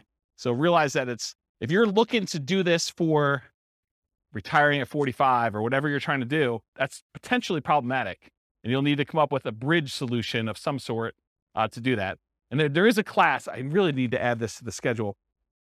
I talked about this in that same Fire for Real Estate Investors class. I talked about this idea of, I used to call it coasting into retirement, but I don't want to confuse it with Coast Fire, which is something completely different. So I think I renamed it chillaxing into retirement. It's this concept of, you have enough money to bridge, you technically qualifying as financially independent, and you're sort of living off of your savings, not at a safe withdrawal rate, kind of living off your savings, but like depleting your savings to get to the point where you then qualify for FIRE, where your financial independence number may take you a year or 2 or 3 for either a property to pay off or cash flow to increase or something else to happen. And you're sort of like rapidly depleting another resource that you have to sort of bridge you to that point. And there's probably a full day class I need to do on that. So I don't think I could do it justice in 2 hours. So is anyone interested in that class? Should I do that? Just one person? Two? Okay. Maybe I'll do something like that. Okay. So I talked about all those. Any other questions on can you use your retirement account? Is this helpful? Like the kind of format of going through it sort of like this? Yeah. Okay, good. I'm glad. All right, quantitative analysis. So when I originally did the real estate investing strategies class, I gave you like a warning up front that I could have easily decided, I did qualitative then. I kind of like looked at the characteristics and how they work and what their strategies were. But I could have just as easily done all math and showed you, okay, look, if you do buy and hold, this is what the numbers look like for you doing it. If you do creative financing, this is what the numbers look like for you doing it. And one of the reasons I wanted to do this series, I wanted to do a deep dive with all the different ways to measure and look at it, but I also wanted to do a quantitative analysis. And so what I'm going to do here for the series is I picked an avatar, a prototypical person, and I kind of have a story around them. And then I'm going to show you, okay, if this particular person, in this case, it's a group of people, a husband and wife, if this particular group of people, this kind of like partnership, this, what do you call it, couple, this couple decides to go ahead and utilize the buy and hold strategy, this is what the numbers look like for them. And I'm not going to go into crazy detail where I, drill into this is what cash flow looks like, this is what their net worth looks like. I only use the metric of their ability to achieve the minimum target monthly income for retirement. So when do they actually become financially independent? And so I use that as a metric, as one measuring stick. And as we do today with a couple variations and creative financing and subject to lease options and wholesaling, I will show you how doing that strategy actually gets them to FI or not and how long it takes them so that you can see relative sizes of how quick. If you're going to do, fix and flips or whatever it is, how quickly does that get you to the point where you're going to be financially independent? Does that make sense? Okay. So that being said, how well does buy and hold perform toward achieving financial independence? So what I'm going to look at is 3 different scenarios, putting 15% down. And 15% down, it requires that you have private mortgage insurance. Private mortgage insurance is insurance that you pay as the buyer to protect the lender in case you default. So they say, look, I'd rather you put 20% down. However, if you really twist my arm, I will let you put 15% down, but it's more risky for me.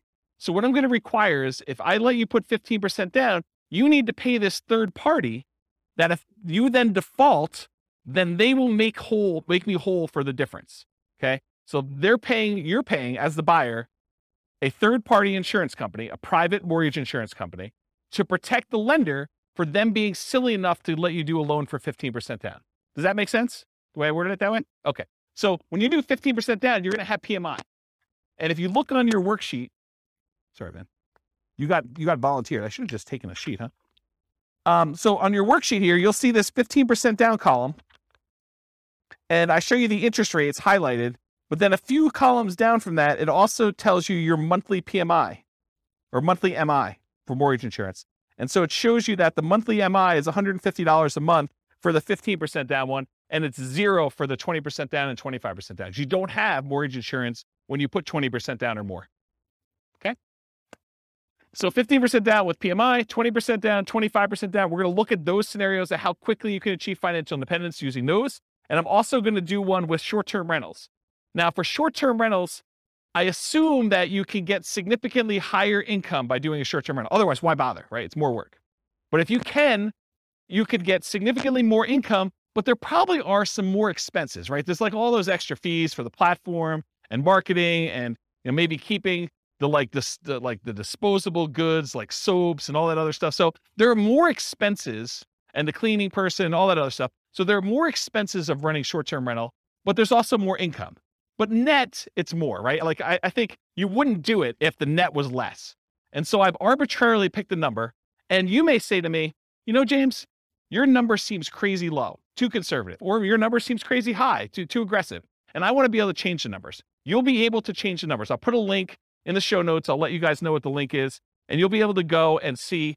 And I'm going to do it for every city. So those will be 300 cities. You'll be able to see numbers for your city. And then if the numbers I use for your city are slightly different, you'll be able to change those too. But I will start with reasonable assumptions for all cities.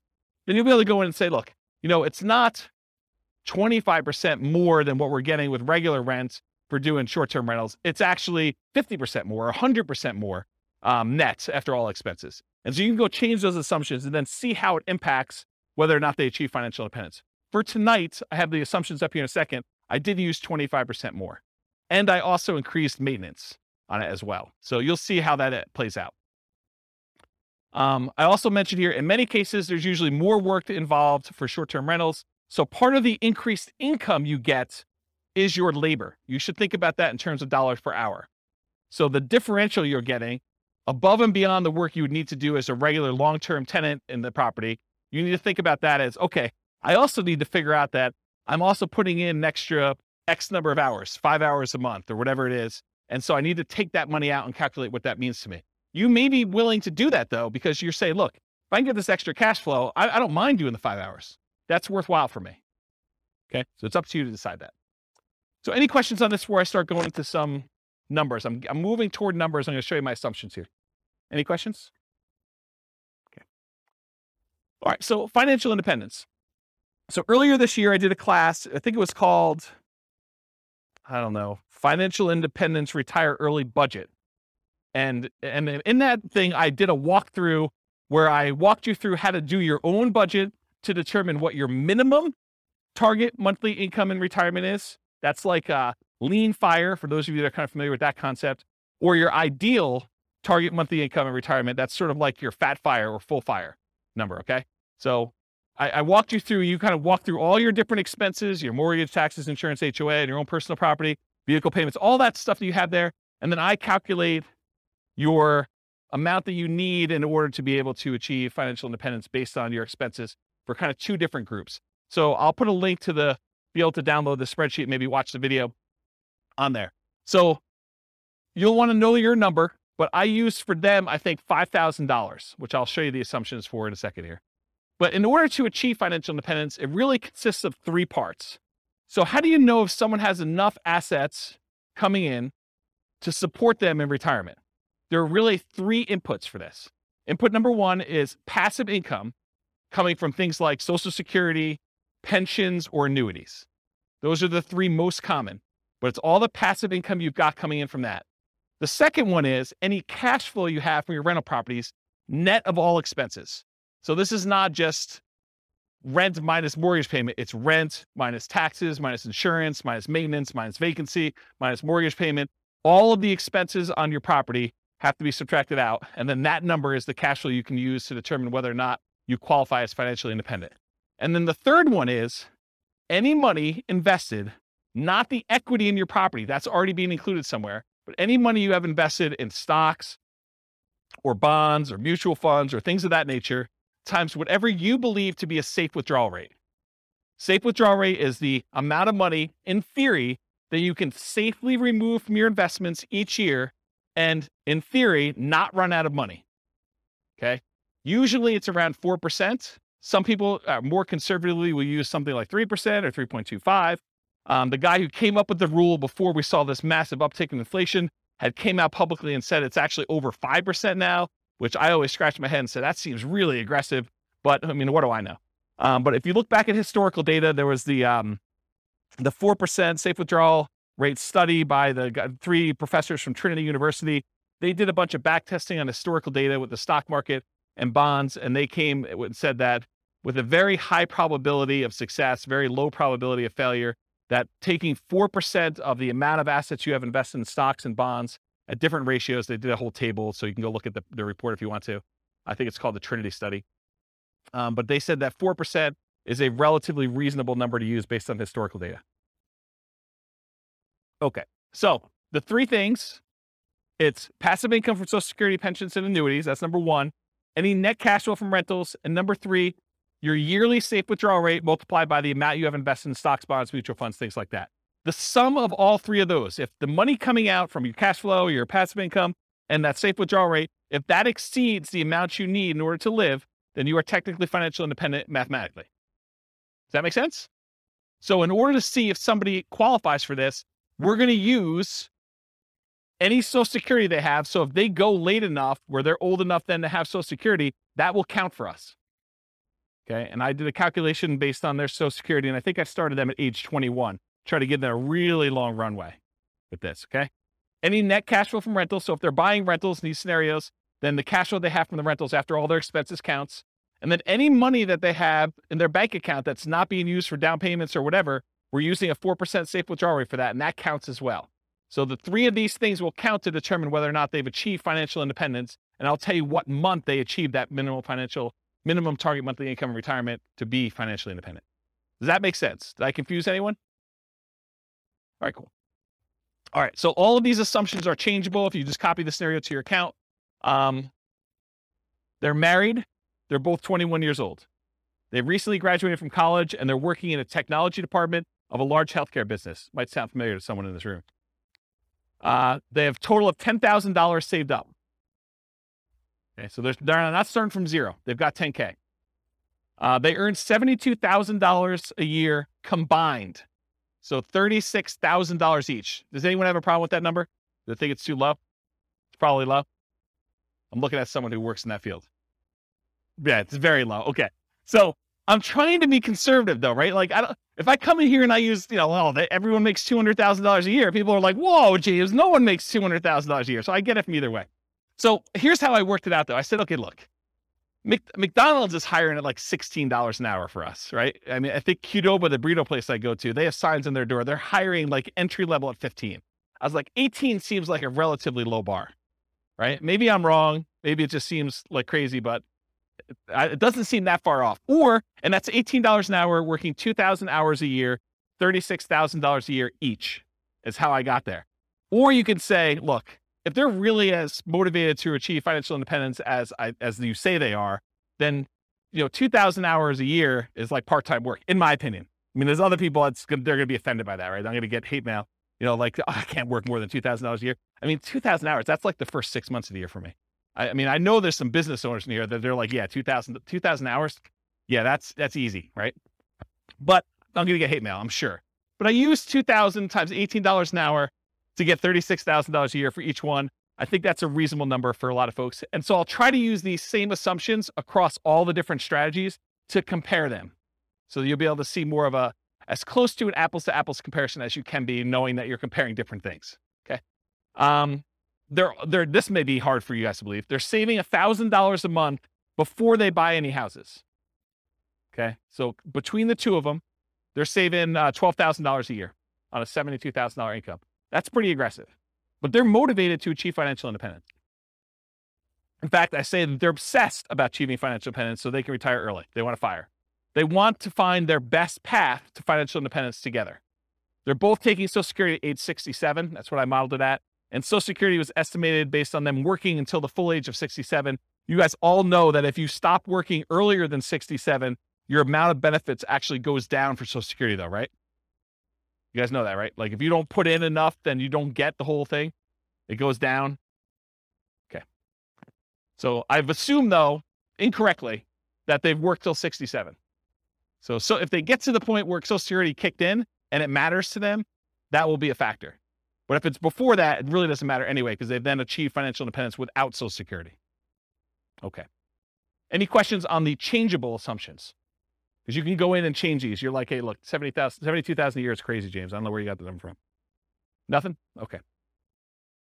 This is the worksheet you have, the loan types. I'm just pointing out that when they do the 15% down loan, I'm using 6.75%. That's what I got yesterday when I called my lender as the interest rate for a 15% down loan.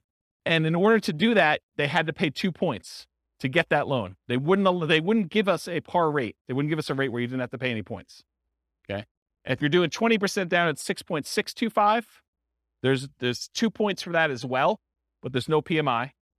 And then if you put 25% down at 6.5%, that's par. There's no points required in order to get that rate, and there's no PMI on that one. Okay, so that's the interest rates I'm going to use. If they were, when we cover Nomad next week, we'll be looking at these conventional loans, and you'll see the interest rates for those, what they are. For example, putting 5% down is 5.5% versus 6.75 or 6.625 or 6.5. This is why putting only 5% down starts to look attractive, is the interest rate's so much better. We'll cover that. We do Nomad. Any questions on this before I go on next slide? Okay, cool. More changeable assumptions. I modeled this out for 60 years. So if for some reason they don't achieve financial independence, it's possible they achieve it after 60 years. Okay, so 720 months, 60 years. So they'll be 81 at the end of this modeling. Based on their income, I think I looked it up. It should be about a 17.85% effective income tax rate. That's what I've estimated it to be. I'm assuming a 3% inflation rate over a very long period of time, guys. 3% is reasonable. I know we've seen crazy numbers recently, but look out long time in history. 3% seems right about there.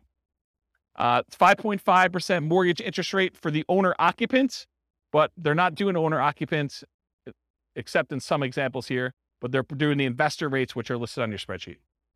They have a 4% safe withdrawal rate number. They have $5,000 minimum target monthly income in retirement. So they're trying to get to the point where they have $5,000 a month in passive income from those three sources in order to be considered financially independent. And I do adjust for inflation. So it's $5,000 today, but in the future, it may be $7,000 or $8,000 or $9,000, depending on what time it is. Okay. And why did I pick $5,000 when they're making $6,000 a month? Because they're saving $1,000. So I want them to be at the same level of lifestyle, not at the same income. So they're not saving $1,000 anymore. They're only saving nothing because they've already achieved financial independence. And so we're trying to get them to the point where they replace their standard of living, what they're actually living on. And I've also said, hey, look, when do they get to the point where they can live a $10,000 a month lifestyle, which I don't even think I showed you numbers for that today, but I do run that math and show you when they're earning twice as much. Okay. Any questions on these changeable assumptions? You can change all these too. Okay. So for the property, what kind of property are they buying? So here's the assumptions for the property. It's going to be a $375,000 property value, and it goes up at a rate of 3% per year. So it's keeping pace with inflation. It's not going up faster than inflation. It's not going up slower than inflation. It's pretty neutral. We're going to do 3 different down payment scenarios. So I'm going to do a 15% down, a 20% down, a 25% down one, and I'll show you the results from each. With the 15% down, there's PMI. I told you that. 1% of the purchase price in closing costs when they purchase. So they're going to have some fees for getting the loan. In addition to that, for the 15% down and the 20% down loans, there are 2 additional points in order to get the loan. You have to wait. Is that something that's common? What's that? 15% down? Yeah, there's a 15% down non-owner occupant program. No, but points. Is that common? No, it was unusual because we couldn't get them to quote us something at par rate. So they're saying, look, we're not even going to offer that. If you want to get this rate, you got to pay at least 2 points in order to get it. So it's just a kind of condition of our normal market right now. And you may be able to go to another lender where they'll say, it's not 6.75 or whatever it is. It's 7%, but it's par. They may come back and say that to you. And so each lender's a little bit different. This is one lender I called. There was a lender that I talked to told me that between 25% down and 15% down, there was only a quarter of an interest rate change. Yeah, it definitely is in that range. Okay. Sometimes it's more than that. Sometimes it's less. Okay. And then also, is there an equation to figure out upfront PMI? No. There's a whole 2-hour class on PMI, and I go over all the factors, and it's a calculation for them. And there's a lot of different variables in it, including how many people are on the loan, your credit score, price of the property. There's a whole bunch of factors. Yep. All right, cool. No seller concessions. They couldn't get the seller to give them any money toward closing costs. Interest rates, I already talked what those are. 6.75 for the 15% down, 6.625 for the 20, 6.5 for the 25% down, and the 15% has PMI. Doing 30-year loans, 360-month loan term. We assume $2,600 per month in rent, but rent increases at a rate of 3% per year. So rent is also keeping pace with inflation. It's not going up faster than inflation. It's not going up slower than inflation. So property price and rents are going up at the same rate. 3% of the monthly income is assumed for vacancy. So we're assuming that they're doing a really good job with property management and that they are starting, 60 to 90 days ahead of the property becoming vacant to make sure that they have minimal vacancy on their property. 10% of the monthly income is assumed to be maintenance. I'm assuming 0.75% of the value of the property each year is the property tax rate. So that's about $2,800 per year in property taxes at the start. And it changes as property values increase. So around here, that number doesn't seem to be that low, or it doesn't seem to be that crazy. In other markets, they're hearing that and they'll be like, yeah, per month is the rate for that. Or they may be like, whoa, that seems really, really high. So Tax rates vary considerably across the country. 0.4, and you can change those. 0.4% of the value of the property each year is the assumed property insurance rate. So based on a $375,000 property value, that's about $1,500 per year in insurance. And again, that changes as property values go up too, because insurance should cost you more as your property value is worth more to continue to insure that property. Because if it burns down, they got to replace it. So this is a residential property, and 15% of the purchase price is considered the value of the land. We use that when we're calculating the depreciation benefit. Any questions on the property assumptions? This is sort of I always feel like I'm like doing a magic trick and I'm showing you, look, there's nothing up my sleeve. Like I'm showing you all my assumptions so that you know exactly what is about to happen. Then when I show it to you, you can't be like, but what's the insurance rate for that? What's the taxes for that? How much income are they making? Because I'm answering it all up front. That way you can't say to me later, but wait a minute. Okay. All right. So I wanted to show you a baseline of, hey, if they didn't do any real estate at all, if they just said, I'm going to invest $1,000, I'm going to save $1,000 a month, and I'm going to invest that in the stock market, I'm going to get 8% return in the stock market, how long does it take me to achieve financial independence if I only invest in stocks? And for this one, it's primarily that 4% safe withdrawal rate times the amount that they have invested in stocks, right? Because that's where the majority of their money is coming from. So in that case, it takes them 482 months, about 40 years. Someone who's saving $1,000 a month, that doesn't seem like it's that wrong, right? I mean, it takes you 40 years to save up for retirement. You're going to be like 61 years old at that time, and you'll have enough to be able to replace your income using a safe withdrawal rate by investing in stocks. Doesn't seem unreasonable. So that's all it takes. What if they just buy one owner-occupant property where they move in and they live there and they do the rest in stocks? Does that impact things? Turns out it does. They can actually retire, be financially independent at 396 months if they buy one owner-occupant property and invest in stocks otherwise. So considerably faster. What is that, 86 months? What is that? How many years is that? 7 years? Okay. Now at this point, we've kind of taken it back. They have not opted to buy the owner-occupant property anymore. They're only going to buy rentals. They're going to continue to live in a rental themselves, and they're going to buy up to 10 20% down payment rentals. If they buy 10 20% down rentals, they live in a property that they're not buying a property to live in. They're just staying in the property that they're renting in and continue to pay whatever rent increases there are. It takes them 370 months buying 20% down rental properties in order to achieve financial independence this way.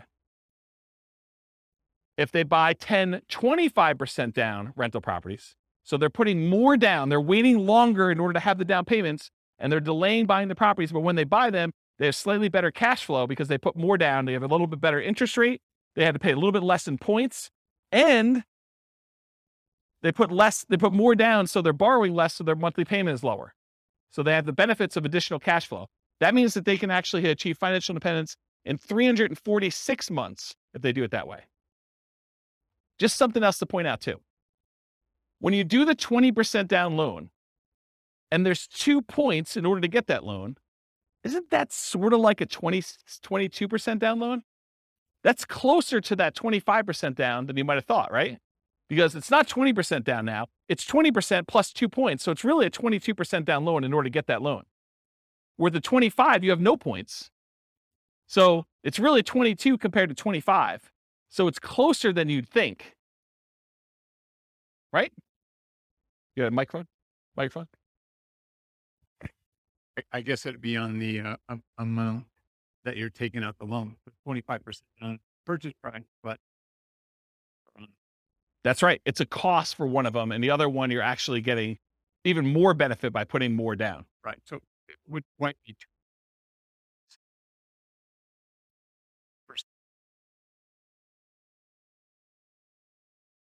Yeah, I see what you're saying. Right. Yeah, you're right, because it's the 20% down is on the initial purchase price and the 2% is on the loan balance. Yeah, you're right. So it's 80% of the 2%. Right. So 1.6. splitting hairs, but No, you're right. That's a good point. Okay, note to self. Steve not invited to next meeting. No, he's all good. Okay, cool. So we did that 25% down there. What if they do 15% down? It actually goes up. It matches what they did with the 20% down at 370 months. So it's actually slower for them to do 15% down than it is for them to do 25% down. but it's the same as if they did the 20% down. Okay? To rent or buy. So right now, this couple is living in a place that costs $1,800 a month. Remember, the rent on the property that they're buying is $2,600 a month. So they're living in a lower quality house or getting an amazing deal from somebody.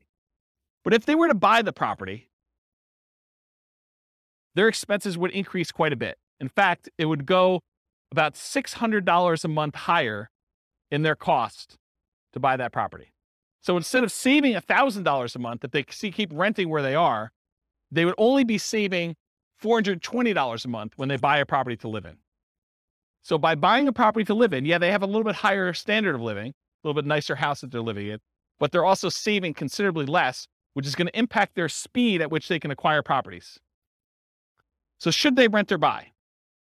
Well, what if they own or occupy, buy one property to live in, then they start doing their 20% down payment rentals? Well, if they do that, it takes them 394 months to achieve financial independence. Before, if they didn't own or occupy, they were able to do it with 20% down rentals at 370 months. So it takes them 2 years longer if they decide to own or occupy and live in a little bit nicer property to achieve financial independence. What if they do 25% down? In that case, it takes the same exact amount of time, 394 months. That's if them buying a property to live in and then saving up to do 25% down payments to do that. What is going on at 394 months that they're both the same? We'll come back to that. And then finally, if they do 15% down, it's still 394 months. Why are they all the same? Does anyone know why they're all the same? If you're going to own or occupy a property, but then you're going to buy 20% down, 25% down, or 15% down properties, why are they all the same 394 months to achieve financial independence? It's not that they all get paid off. It's that their owner-occupant property, they bought it not immediately because they didn't have enough for a down payment, so it took them a little while to save, but their owner-occupant property gets paid off at that point. And when you actually have your owner-occupant property paid off, you no longer need $5,000 a month to maintain that same standard of living. You actually are $5,000 a month, whatever that mortgage payment was, less. So your target to be able to achieve financial independence now drops. You no longer have to be able to afford that mortgage payment. You still need taxes and insurance, but not the principal and interest part. So that happens at month 394, because now they no longer have a principal and interest part of their mortgage payment. So the threshold for them to be qualified for financial independence is now lower. So they achieve it. That make sense? Okay. So why are they similar? Paying off your primary residence reduces the amount you need to qualify as financially independent.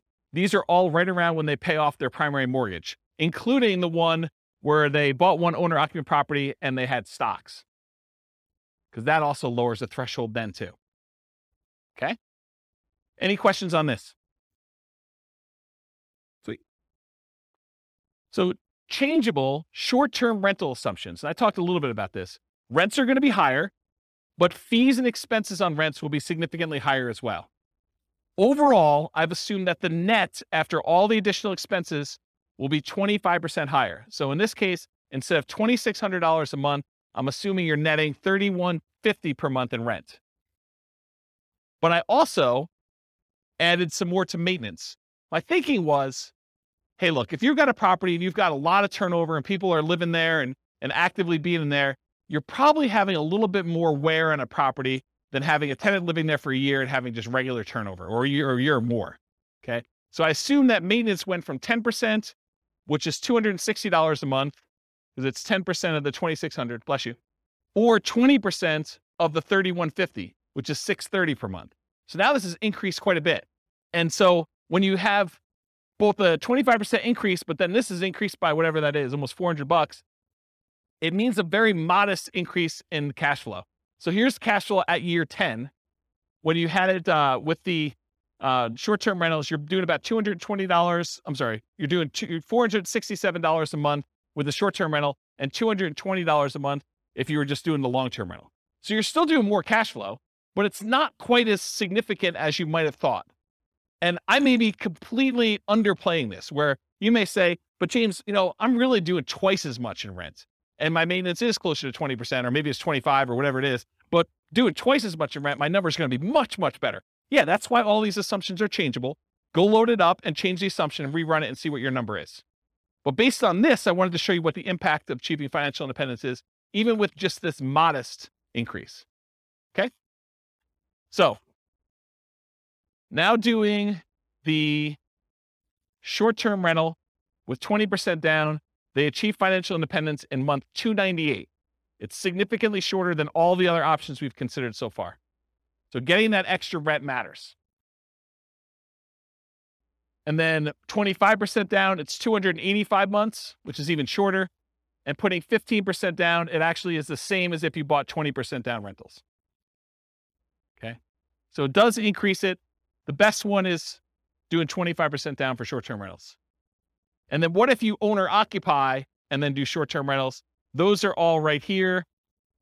Buy one owner occupant, then short-term rental, 20%, 25, and 15%. So it bumps it back up to 346 months for the 20%, 334 months for the 25% down, and 345 months for the 15% down. So it's sort of what you'd expect. Any questions on that?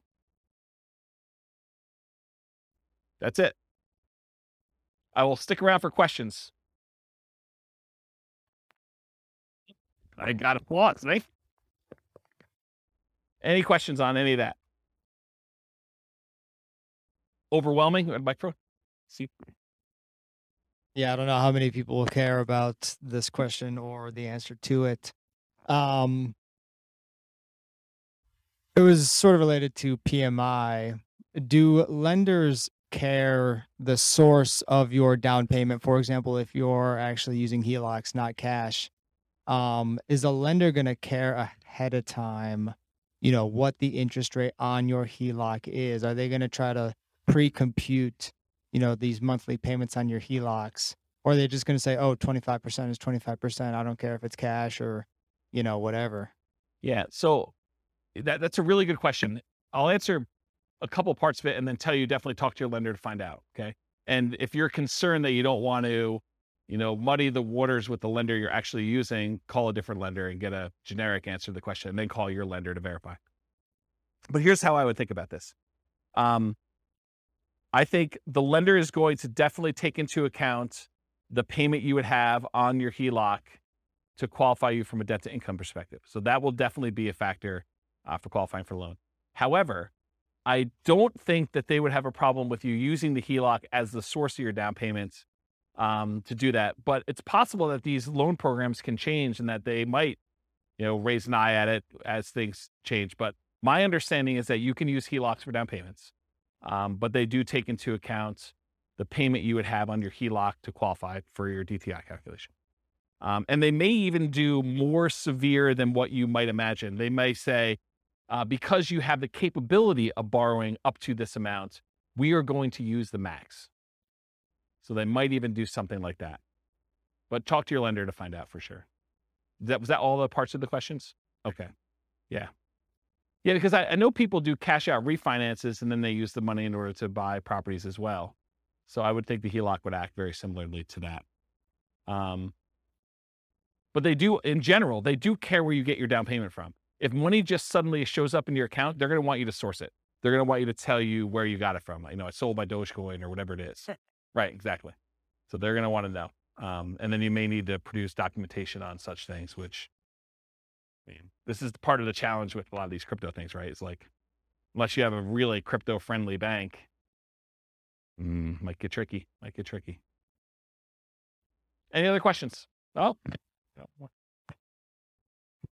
Can you go back to the slide that shows I'm just curious about the 15% versus 20% versus 25%. What are these?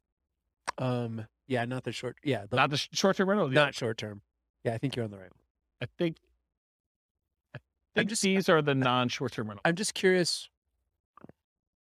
Oh, these are the owner-occupant ones. Oh, they have both of them on there, but. Yeah. So what are the variables that you think make the difference between the 15, the 20, and the 25? Like, why are these the same, or why are these why is the 25% better than the 15? Is that two reasons? PMI? Yeah, well, PMI, I think it's going to be a factor, but it's really the two reasons I talked about. The interest rate's much better on the 25%. You're going from, what's it on the sheet? Is it 6.75? 6.75 Yeah. versus 6.5, right? Correct. Yeah, so that's one reason. So that compounds over this time period, whatever it is, and multiple properties. So like it cascades. You're not just talking about one property with that 25% difference. You're talking about 10 properties eventually with that difference later on. And so it cascades, it gets worse and worse and worse, or better and better and better, depending on which way you're looking at it. So the interest rate is the difference. And when you do 15% down, you're borrowing more. And so your cash flow is much worse than if you put 25% down because you're borrowing less. You're putting more down. The amount you're borrowing is also down, and the interest rate is better. And so that does make a huge difference in cash flow.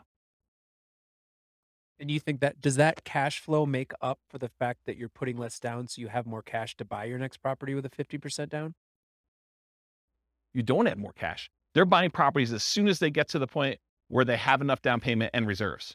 So as soon as they get to that point, they're buying their next property, and then they're saving up until they could buy it. So if you look at the chart of like how many properties they own and when you're buying 25% down properties, eventually I think you get to the point where you're buying faster. The first one you buy might be a little bit quicker, but then it's worse cash flow. So you may not even be saving as much. So it takes you longer to do that, or maybe similar amounts, but you're being impacted by that lack of savings rate in order to do that. I like those graphs that you've had before that show those steps. Yes. And if you go pull up on the models, you'll be able to look at all those.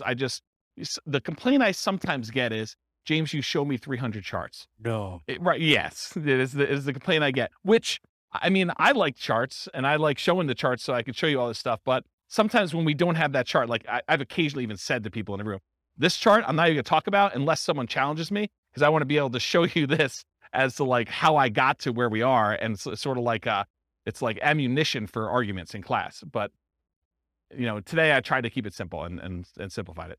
So one other thing I'll add. So this exact person, have you been listening to the new Real Estate Financial Planner podcast where I go and I do like Andrea and her story and do that? Well, I'm doing this person through a large number of different scenarios. I'm going to take this storyline. And so I'll do individual episodes on each one of these scenarios. And so you'll be able to see a lot more detail too that way. it's using these interest rates all the way through. Yep. Okay. Yeah. I'm going to try to do like one story arc where we don't change anything. But then in the advanced versions of it, I'm using variable interest rates and variable appreciation rates and variable rent appreciation rates and variable inflation rates. And one more variable thing, but there's like 5 things that are variable to show you like, and then I'm going to run it 1,000 times to show you what the range of expectations are. They may be financially independent anywhere between month 274, where it's 1 time out of 1,000, all the way up to month 495. I'm just making up these numbers. And that's 1 time out of 1,000. And the majority of them are in this range of here to here. And I'll be able to show you that in advance. And those are based on historical data, like the variable rates, No, they're variable. So like instead of doing an interest rate of 6.5, I'll say, look, it's 6.5 month 1, but there's a chance it could go up to 6.25 the next month, or it could go down to 6.375. And so there's just a probability distribution. And so sometimes, one run out of 1,000, maybe it actually ticks down.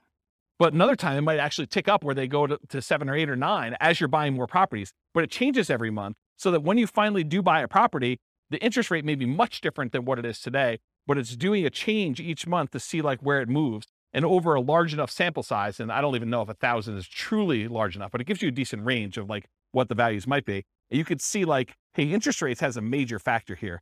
And so if interest rates go up, this looks much worse for them. If interest rates go way down, this looks amazing for them. And so you can now see some of those things happening with interest rates, with rent appreciation rates, because what happens if the market softens and they're getting better deals as they're acquiring, and then it turns around and they go up? What happens if prices go up when they're buying, and then it starts taking off when they, kind of get to the point where they have 10? All of those things can happen in those runs as well. And it combines with rent appreciation and price appreciation and interest rates and inflation rate. And the stock market rate of return is also random. So those are the 5. Does that help? I'm just picturing in my mind, like, what if at year 7 interest rates go down and you refinance? And like, how would that, that's what's awesome about my software is that I can say, if interest rates drop below a certain thing, refinance and ratchet it down. And then how does that improve? That could be part of the algorithm for doing the testing. Because that would be really, that'd be really interesting to see like how 15 and 25 changes, and if 15 shoots farther ahead based on a 5-year refinance to the same interest rate or something. This is literally why I wrote that software, because I had those same questions, right? About my own personal stuff. I'm like, look, I'm on this plan. What happens if? And then my mind just goes crazy. What happens if stock market tanks? What happens if there's a real estate market correction again? What happens if prices go out of control up, or prices kind of stabilize, or prices go down and I'm able to acquire more properties? Like, what do all these differences mean to me? And how does it impact my ability to be resilient in retirement? Or, during my acquisition phase of kind of getting to that point, like, what happens there? This is literally why I wrote all this stuff. But those are the types of questions. Yeah. So that's it. Okay, cool. That's it. All I got for you guys. Thanks for sticking around for questions.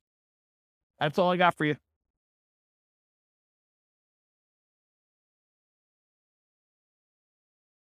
With home prices up, mortgage interest rates up, and rents up, but not quite enough to counteract the higher prices and interest rates, cash flow on rental properties in Vancouver is harder than ever.